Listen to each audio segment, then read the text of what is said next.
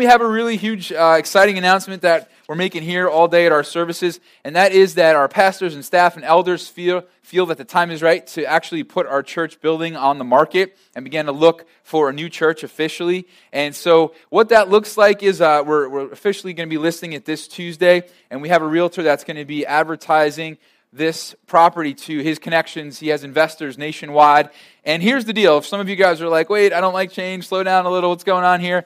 Even if we had a buyer today, it would be 16 months before we got to contract with them because of rezoning and different things that need to happen. So we got a good bit of time here and a good bit of time to look for a new spot. Just in case we sold this building and didn't have anywhere to go, there's a possibility of renting a space in Smithtown, and so we have that as a possible option. But God's going to take care of us, and we're really excited. I mean, that construction's coming further every day. We're going to lose a lot of the spots a lot of you guys are parked on very soon. And so we're excited about what God has for us next. We know it's time to start looking and praying. And the prayer that we've been praying, and we've been praying about this for years, just so you know, but the prayer we've been praying all along is, God, do something so big and so awesome that only you could get the credit. That it wouldn't be like at the end of the day, like, wow, the staff was so smart, look how they handled that. No, that it would just be something so awesome that God does.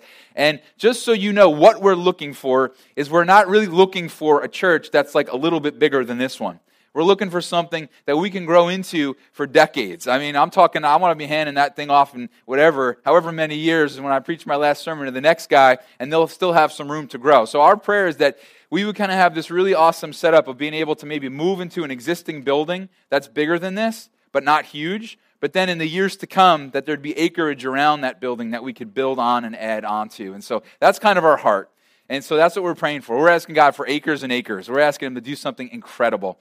Right now, we have $85,000 saved, and this building is worth somewhere in around $850,000. So we have a pretty good chunk of change already here in what we own and what we've saved. And so we're just excited about what God will do next. And so why don't you guys pray with me now? Continue to pray about that, and we'll see what Jesus does in and through us. And just let me say this real quick before we jump into the prayer there, is we're not going too far. Our hope is to stay within 5 or 10 minutes of this location.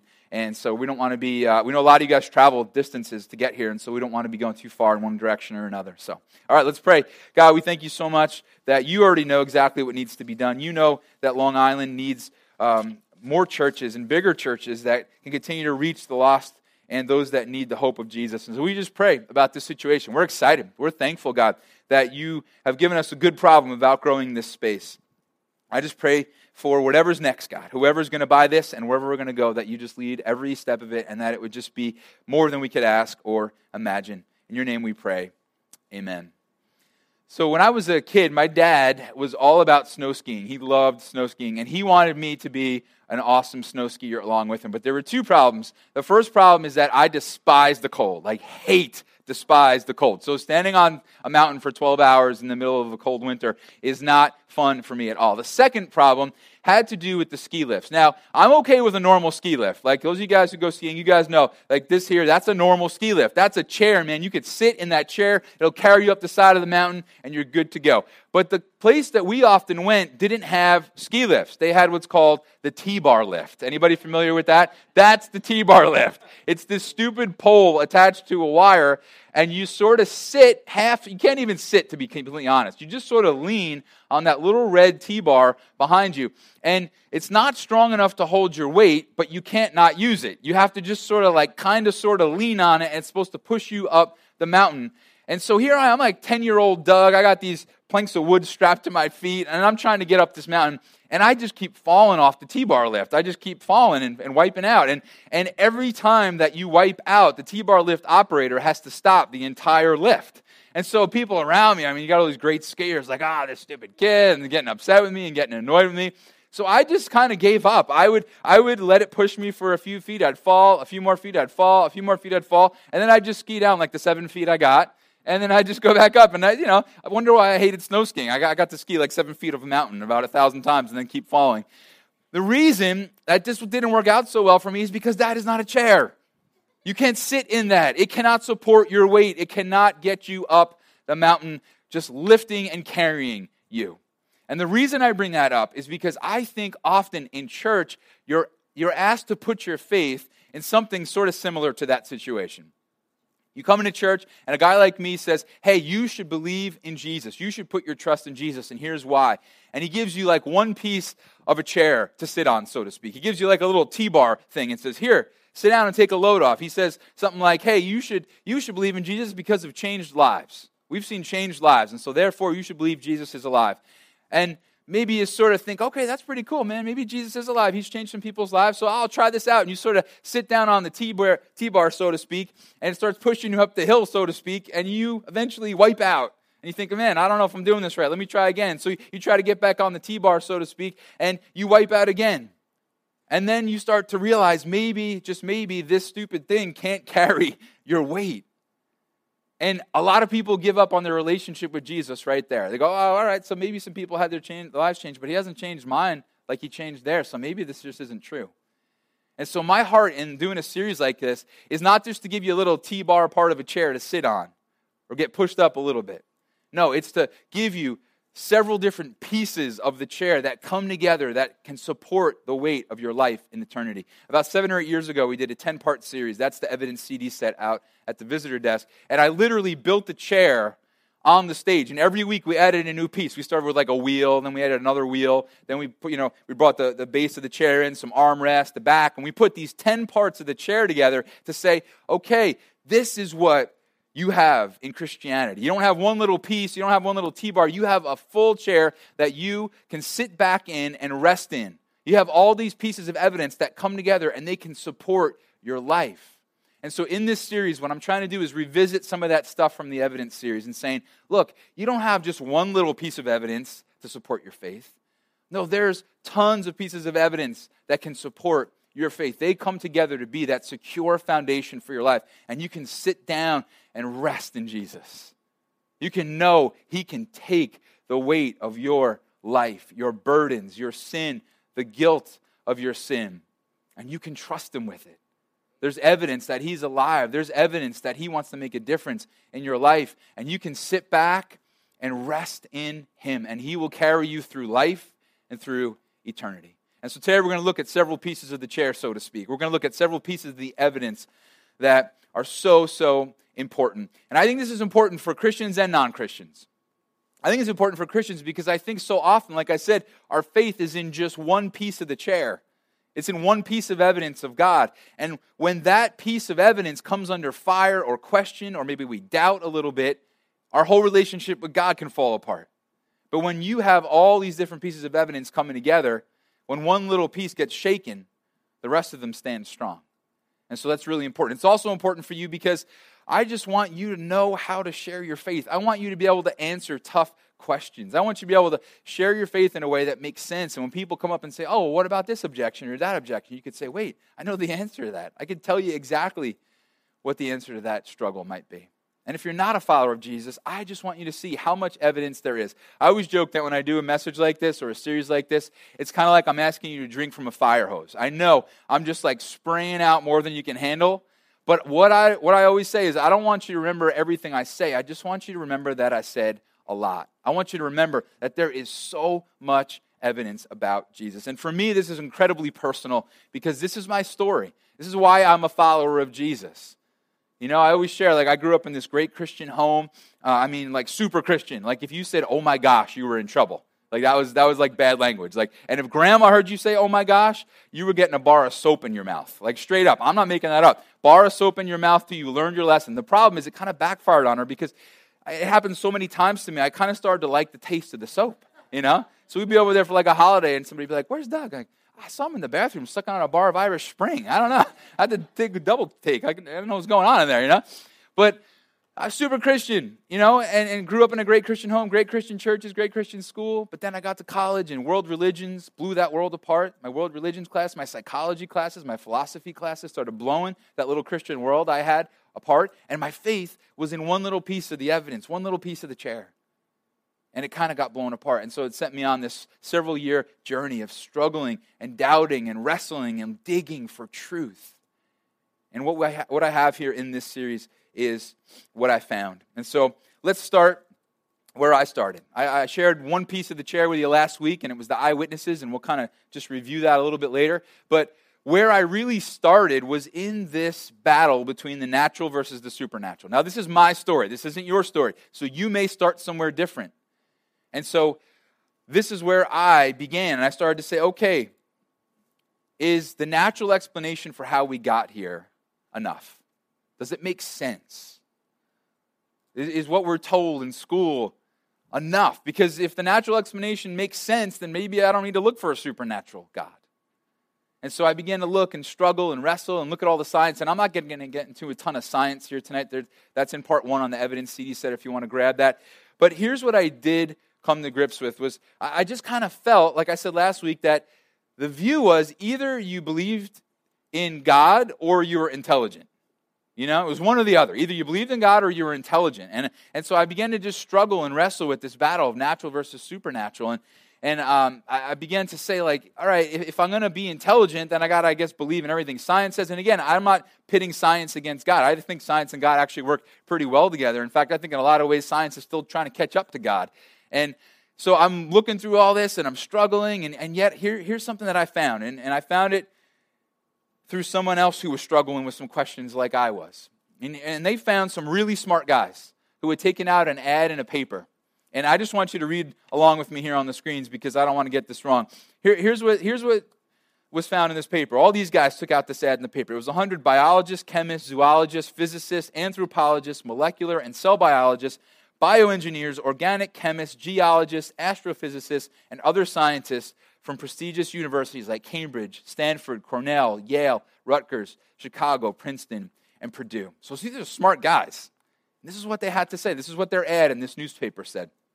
We're skeptical of claims for the ability of random mutation and natural selection to account for the complexity of life. They basically said, we're skeptical that the natural answer is enough. We're skeptical. And these were not Christians necessarily. These were just really smart guys who had looked at the creation and behind it saw a creator. Who looked at the design and behind it saw a designer. And so for me, that was really freeing because I was able to say, okay, maybe you can be intelligent and you can believe in God. Maybe both can be true at the same time. Maybe you can be smart and have a relationship with Jesus. And I'd experienced a couple of supernatural things that made me think, man, maybe God is out there. And I'd also, you look at the science of your body, you look at the science of creation around us, you look at space and the depths of space and stars and planets and the universe, and man, I saw a designer behind it. I saw a creator behind it. And a couple of thoughts about just this battle that sometimes exists between science and God sort of came up. And one of the thoughts I had was, okay, so I could either believe that God was my creator, or I could believe in what evolution has to say. And really, the truth is both require great faith. That's the truth. Both require great faith. I mean, some people say, oh, either you're a science person or a faith person. No, both require great faith. Because think about this. Is it harder to believe that a creator God existed and made all things? Or is it harder to believe that the complexities of you came from monkeys? Both require great faith.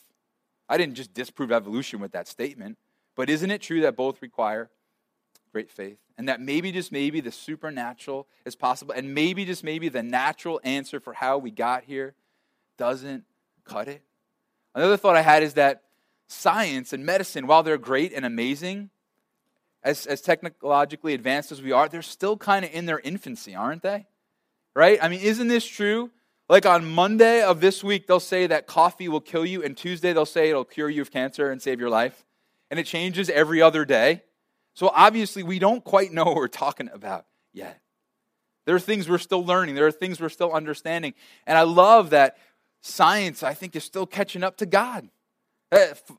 Psychology definitely is. You ever been to a psychologist or a therapist? Look at the advice they gave you. You know who said the advice they probably gave you? Jesus, about 2,000 years ago. God's word probably told you to do the exact thing that therapist or psychologist told you to do. Because they're looking back, maybe sometimes without even realizing it, to the truths that work. And so for me, I came to this realization that maybe, just maybe, the supernatural is possible. Now, this is my story. So some of you here tonight might say, Doug, if you're telling me I have to believe in a creator, then I'm going to get off the bus right now. I'm not going any further on this little trip with you. Well, here's what I want to say to you. If you're going to trip over that, if you're going to give up on Jesus and God and Christianity because of creation, then here's what I want you to do. I want you to figure out what you believe about Jesus first. Look into Jesus. The main claim of Christianity is not a creator. It's one of the claims, and I think personally it's an important one. I believe what the Bible has to say, but it's also because of all the other evidence I've seen. And so my encouragement to you would be, look into what Jesus has to say. Look into the person of Jesus, because Jesus didn't die on the cross so you'd believe in creation. He died on the cross so you would have a Savior and know a relationship with God. And so that's a tension that we have to manage. But for me, that's where I started. The next piece of evidence that I kind of looked into was truth and power. Truth and power. I said, okay, if there is a creator, if there's a designer, then who is it? And where do I find truth and power? See, I wasn't, even though I grew up Christian and I grew up in this home that was largely Christian, I wasn't just going to then decide, okay, this just must all be about Jesus. No, I had to dig for truth and power. So I looked at everybody. I literally mean everybody. And I didn't just look at the Christian websites or read the Christian books about the other religions. I read the books and the websites written by the people who were these religions, because I just wanted truth. And so I went to a Buddhist website or read a Buddhist book, and I went to a Muslim website, and I looked into Confucius and Zoroastrianism, and I looked into L. Ron Hubbard, for goodness sake, and I looked into everybody out there, every option I could find. And I lined them up next to Jesus, and I gave them all the truth and power test. And the evidence CD set, again, has a lot more detail on this. But what I basically found, I'll just give you a couple examples, is, and this is no disrespect to any other religion or any other way of thinking. This is just what a Buddhist or a Muslim website would tell you. I looked at Buddha. I said, okay, Buddha, what's your initial claim? And he said, well, I'd have an actual conversation with him. But basically what he would say back is, well, one day I was hanging out under a tree, and I realized that I was enlightened. I just realized that I was enlightened. Okay. All right, Muhammad, what is your initial claim? My initial claim is I was in a cave one day, and I saw some angels, and they told me I was the holy prophet for Allah. Okay. Well, let's give you the truth and power test. Buddha, can you prove that it's true that you're enlightened? He would say, no, I just am. I just am. I don't have anybody, nobody was there, nobody else saw it. I couldn't give you any reason except to say that I have understood that I am enlightened. Okay, so you really can't prove that that's true then. And then he'd say the same thing to Muhammad. Can you prove that you are this great prophet? And he would say, no, I was alone in the cave. I saw the angels. I actually thought that they were evil spirits. I went and told my wife. She said they couldn't be evil spirits because I'm a good man. Just go with what they said. And so Muhammad fails the truth test. Okay, let's go power test. Buddha, does your enlightenment have any power for me? Can it change my life? And Buddha would say, no. You have to get yourself enlightened.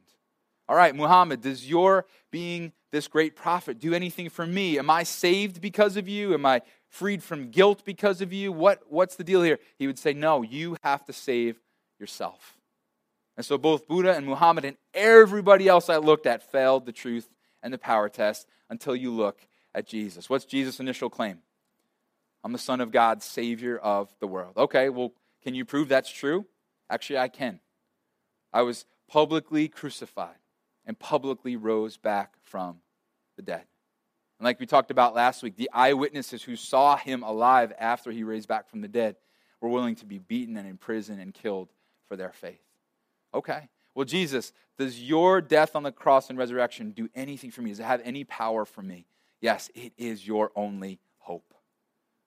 You need me to remove the sin you can never remove from your life. You need me to remove the guilt and the shame that you could never remove yourself. And so Jesus passes the truth and power tests, and no one else did. Jesus is the only one who came for you. Everybody else just gives advice, honestly. Do this, do that. Then maybe God or whoever up there will help you out. Jesus didn't just give advice. He came, and he died in our place and rose back from the dead. The next part of the chair, or the evidence for me, was sacrifice and substitution. You ever feel like the first half of the Bible in the Old Testament and the second half of the Bible in the New Testament are like almost two different books? Ever feel like God was kind of grumpy and cold in the Old Testament and Jesus was kind of loving and exciting in the New Testament? But what if the whole story of the Bible and the whole story of God and man has to do with sacrifice and substitution? See, it used to really throw me that the first half of the Bible seemed like one thing was going on, the second half of the Bible seemed like something else was going on. But I want you to see that there are pictures of what Jesus would come and do as early as the third chapter in the Bible. Genesis chapter 3. As soon as sin enters the picture, you know what God does? Look what it says in Genesis 3:21. The Lord God made clothes from animal skins for the man and his wife and dressed them. So Adam and Eve sin. They're walking around in shame. And what does God do? He sacrifices an animal. And he takes that skin and covers their shame. He covers their nakedness. And instead of Adam and Eve being killed for their sin, an animal's killed in their place. And so 3 chapters into the Bible, as soon as sin shows up, God says, you know what this is about? This whole relationship with you, it's about sacrifice and substitution. What happened in Genesis chapter 3 is a picture of what Jesus would come and do 2,000 years later. He would come and be the sacrifice, and he would come and be the substitute, and he wouldn't just cover our shame, he would remove our shame. And so for me, that was a huge deal. And I just love that we don't do this anymore, right? We don't do the sacrifices anymore. Like you see in the Old Testament, they'd sin, and then they'd make all these huge sacrifices. Like you've never opened up your bulletin, had a connection card, a pen, a next level envelope, and an animal sacrifice fund envelope, right? Like, help us raise money. Get some goats and stuff in here for next week's offering, right? It never happened, right? Because Jesus was it. Jesus was the final sacrifice who died in our place. And so the sacrifice and the substitution was another piece of evidence for me. The next one, and the one we're really going to kind of look at for the rest of our time, for the most part here, is the prophecies and the fulfillment of the prophecies. Prophecies and fulfillment of the prophecies. It's one thing if somebody prophesies something and says this is going to happen in the future. It's another thing if it then happens, right? And so what we have with Jesus is so incredibly powerful. Let me kind of illustrate this for you, just how powerful it is what we have in Jesus. A few years ago, I was standing in the lobby after our night service, and I was talking with some people, and this guy, Dan, came up to me with a really puzzled look on his face, and he was holding a cell phone, and he said, Doug, Andrew, the worship pastor, he just called me, and he said he's in Brendan's trunk. I was like, what? And he goes, here. And he just hands me the phone. And I'm like, Andrew? He's like, yeah. I was like, where are you? I'm in Brendan's trunk. I'm like, why? He's like, well, I was standing outside and it popped open, and so I jumped in it and closed it. And I'm thinking to myself, is that what you normally do when you see a trunk pop open? So I said, have you been kidnapped? Like, what are you doing out there? And he goes, no, see, I figured Brendan was probably on the other side of the door here, bringing some of his drum gear out, and he was going to throw it in his trunk. And so I figured he popped his trunk, and I just jumped in, closed it. But that was like 10 minutes ago, and he hasn't come out. So he goes, you think you can get him out here so I could scare him? I guess, so I go running through. I'm like, just to check on him, I actually took a picture just to make sure that you guys all believe me. There he is. So there's Andrew and Brendan's trunk. And so I'm like trying to figure out how I'm going to get Brendan out here so that this joke will work. And I found a philosophy of religion CDs in Brendan's trunk because he's into all that kind of stuff. And so I had an idea. I come running back and I said, Brendan, I have a friend I'm trying to just tell about Jesus, and they're really struggling with some philosophy of religion type stuff. Would you happen to have any materials that I could borrow? He goes, I happen to have a couple CDs in my trunk. I'm like, no way. So we go running out, and Brendan pops open the trunk, and Andrew goes, ah! And Brendan had zero reaction. He just stood there and went, wow. You guys got me. No one has ever gotten me.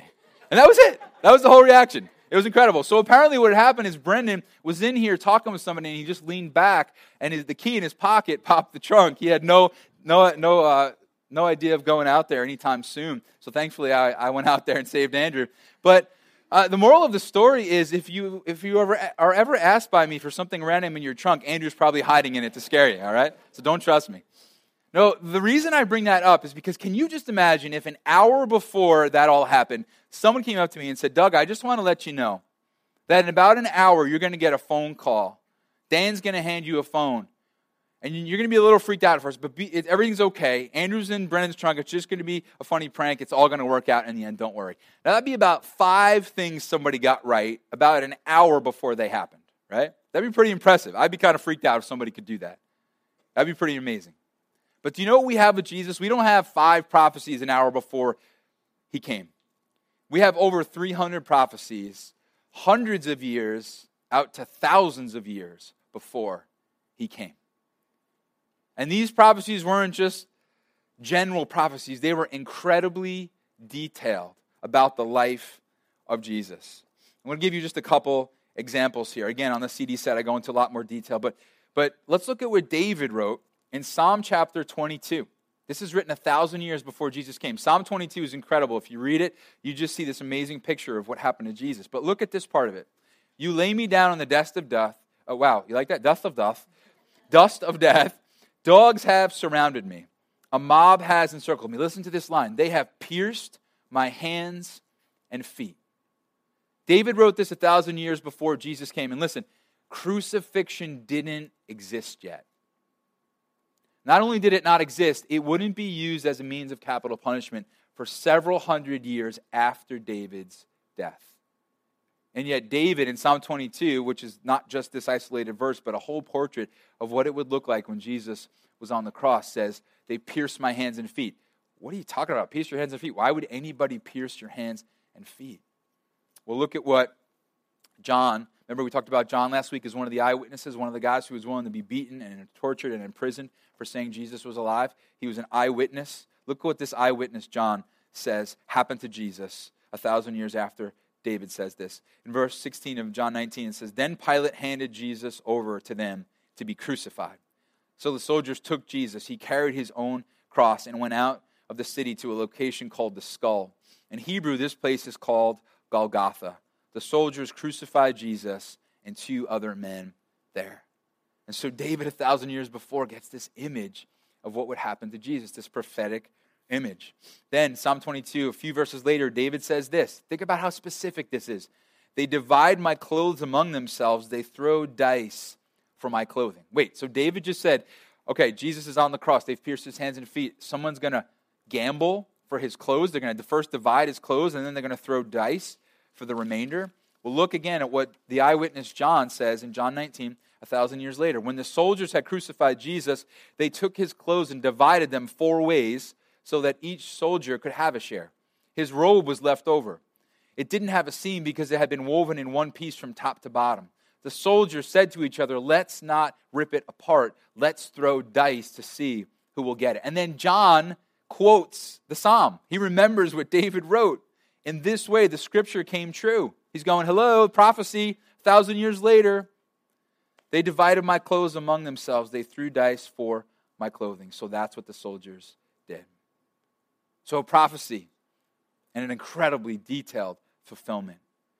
The next one we have is Isaiah 53. Somebody once took Isaiah 53, which was written by Isaiah 750 years before Jesus came, and they removed the name Isaiah from the top of the page and photocopied a bunch of them and handed them out in their secular workplace and said to a bunch of people who weren't followers of Jesus, who do you think these verses are written about? And everybody came back saying the same thing. Obviously, this is a gospel account of what happened to Jesus on the cross. No, actually, this was written 750 years before Jesus was put on the cross by a guy named Isaiah who had this amazing prophetic picture. And you look at Isaiah 53, if you were to read through a bunch of it, you would be floored. But listen to what it says about what would be done with Jesus' body after he died. Isaiah 53:9. He was placed in a tomb with the wicked. Listen to this. He was put there with the rich when he died, although he had done nothing violent and had never spoken a lie. So Isaiah prophesies that Jesus is going to be buried in the tomb of a rich man. Matthew 27, another eyewitness, Matthew, who was also killed for saying Jesus was alive, says this in verse 57, In the evening a rich man named Joseph arrived. He was from the city of Arimathea and had become a disciple of Jesus. He went to Pilate and asked for the body of Jesus. Pilate ordered that it be given to him. Joseph took the body and wrapped it in a clean linen cloth. Then he laid it in his own tomb, which had been cut in a rock. After rolling a large stone against the door of the tomb, he went away. So you hear, again, it's 750 years before it happens. Imagine someone 750 years before your death naming where and how you'd be buried. That's what was done. And Jesus came and fulfilled it. Now, I continued to question this stuff because I tend to be a skeptic. And so even though I saw this, I said, okay, but there's a couple of things that maybe don't line up, or maybe there's a couple of ways this could have been almost a fraud. And so I asked these questions. The first question I kind of looked at was, how do we know that after Jesus lived, his disciples didn't go back to the book of Psalms, back to the book of Isaiah, and write in some of those details so we'd think they're prophecies? How do we know Matthew and John didn't go take the book of Psalms and write in there, oh, you know what? The soldiers are going to throw dice for his clothes because we saw that at the cross. So let's write that in and people will think that Jesus, fulfilled this prophecy. How do we know that didn't happen? We know that didn't happen because in 250 BC, the Septuagint was put together. What's the Septuagint? It's the Old Testament, the books of Psalm and Isaiah, translated from Hebrew to Greek. So 250 years before Jesus came, secular history tells us that the books of Psalms and Isaiah were translated from one language to another. And so we know Psalms and Isaiah were not only written, but they had been translated and copied over to different language. And so those prophecies were there. And so no, they weren't written in after Jesus lived them. And then the other question I asked is, well, maybe Jesus knew the prophecies and tried to fulfill them. Like he knew what they said in Psalms and Isaiah and all those things, so he just tried to fulfill them. Well, the reason that can't be true is because a bunch of things happened to Jesus prophetically that you can't make happen to yourself, right? Like you have no control over if Roman soldiers are going to put you on a cross and crucify you, right? You have no control over whether the soldiers are going to throw dice for your clothes. Jesus was not on the cross whispering down to the soldiers, hey guys, if you could just throw some dice over my clothes, it'd really help me look like the Messiah. I'd really appreciate that.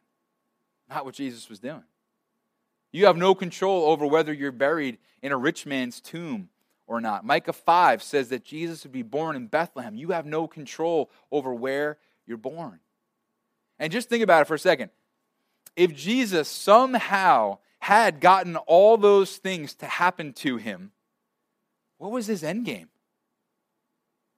What was his end game? You know what? I'm gonna make myself look like the Messiah. So they're gonna crucify me and gamble for my clothes and put me in a rich man's tomb. Great, you're not God. If you're not really God, you're not going to rise back from the dead. So great, you got people to believe you're really the Messiah when you weren't, and now you're dead and in a grave. Who cares?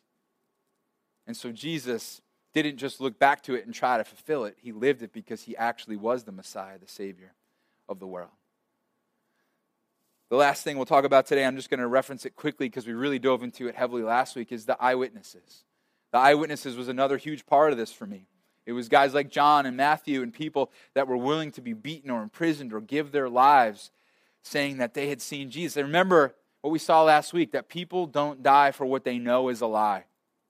People might die for something that they believe is true, but they're not going to die for something that they know is false.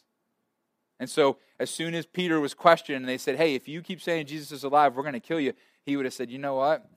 Just kidding. We know where his body is. We'll go get it. But that's not what happened because he wasn't lying. He had seen a risen Savior.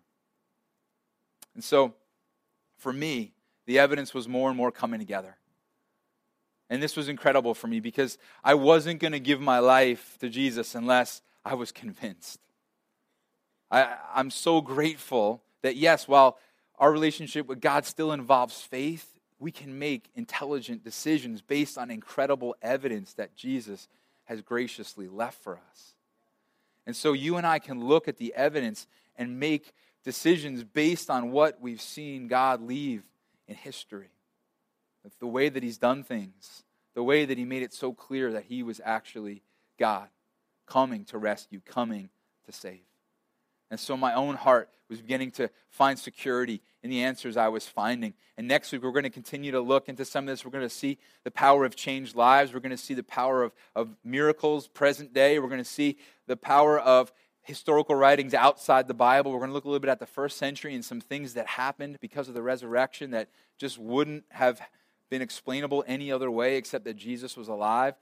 And I hope that you more and more will be convinced that the evidence about Jesus can be trusted. That's what I want you to take away from this series. That's what I want you to take away from the message tonight. That's our bottom line to walk away with, that the evidence about Jesus can be trusted. He's left us so much proof that we don't have to doubt, and we don't have to wonder, and we don't have to hope that when we open our eyes after we take our last breath, that then we'll finally actually know if Jesus is alive or not. No, we can know and enjoy here and now that Jesus is alive. And you know what? If you're a follower of Jesus, then this truth has to just change everything. It's got to impact everything in our lives. We've been saying this a lot lately, but I think as followers of Jesus, sometimes don't we just sort of let this whole Christianity thing just sort of be a part of our life? Just sort of something we're used to, something we know, something we do ritualistically. We come to church Sunday, we're in a community group, we pray before we go to bed. But man, Jesus is alive. The hope that's got to bring, the joy that's got to bring you in the midst of hardship and difficulty, the fire that should light in our hearts to share this message of life with those around us that need Jesus. And if you're not a follower of Jesus, man, the incredible weight that could lift off you, because your shame hasn't just been covered. No, Jesus desires to remove your guilt and shame by what he did on the cross for you and for me.